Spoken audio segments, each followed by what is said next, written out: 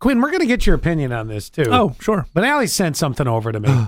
You want to set this up and I'll play it for you? Yeah, sure. It's this girl who has quit multiple jobs, and she tells you why and how that went about, how she left the job. So there are places like pizza places, things like that. So go ahead, Scott. Yeah, I mean, most of them are not career level jobs, but here, have a listen to this girl. So I do this thing where I quit every single job that I ever have over the most minor of inconveniences. So I'm going to tell you every single job I quit and why. I got so tired of working at Amazon because everyone watches you all the time, and I just got so tired of it. So I started doing this thing where I would clock in and then I would sit in the break room for 10 hours every single day. I did this for like a month until I got caught, and then they wanted me to explain myself, so I just quit.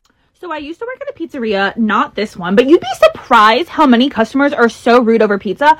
At one point, I literally got so mad that I cursed at a customer, and then I immediately realized what I did, and I was like, well, there is absolutely no coming back from this. So instead of arguing with them, I literally just hung up the phone. I looked in the back, and I was like, I need to go outside for a minute, and then I just kept walking home. I never came back. That's just a taste. Okay. I have so many opinions on this, but go ahead. Well, the one thing that I don't like is I'm the other person that works with her. So then where's your thought? Like, where's your where's your care for me and what I have to do to pick up the slack? She has none. Well, you're right. Yeah. Oh, you know, God, am I glad to hear you say that. She's the worst. 10 hours in a break room while I'm working my ass off at Amazon right now? So, well, somebody's got to box my packages. I mean, there's a lot coming, right? And it's me. She's in the break room. That's what I don't like is I understand work-life balance, but they're now, minor inconveniences, Allie, and she just can't take it. Let's listen to another. Okay. So I used to work at Don Pablo's, rest in peace, but this job was literally so freaking boring. I picked up smoking just so I'm going to need a cigarette after her. Let me just tell you. Oh my God. This, my friends, is bad parenting at its finest. Oh, you're going back to the root. This brat little pile of crap obviously lived the most entitled life. Listen, I want to share something with you guys. I'm going to be very open about this. Please, Papa Scott. Annette and I over this, well, see, you Didn't like that. I'm sorry. It sounds too much like Papa Squat.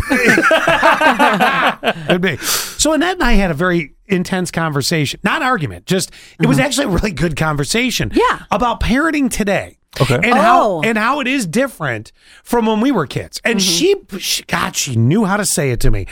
It was Saturday. We were having this conversation. She goes, when we were kids, you were seen. It was more that you're meant to be seen, not heard. Yes. Okay. And it was, if a kid started crying, it was, you're fine. There's nothing to cry about. Suck it up. Yeah. Okay, so we're at a little bit different of a state now of parenting where you're supposed to go to the kid and go, all right, what has you upset? What is it that's Lydia crying, a lot because she fell roller skating over the weekend on Saturday? What are you upset about? I can't do it. Okay, well, we can do it together. See, right.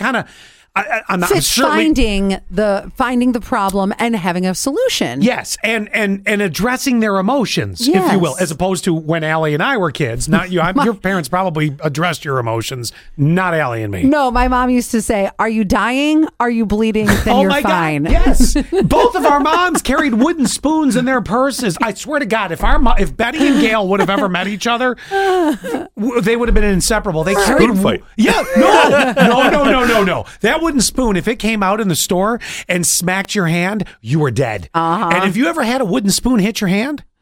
I still Quinn? I've had a ruler hit my hand. Okay, but the actual soup spoon, has it come out of the purse and smacked you? No. Oh my God, you'd wish death upon yourself. I still can't use a wooden spoon to this day while I'm cooking. So you can see how it's changing. This pile of crap, and I said it, she is obviously from the generation where the parents coddled every single need she had. She never learned to stand on her own 2 feet. Listen, you got to learn at some point.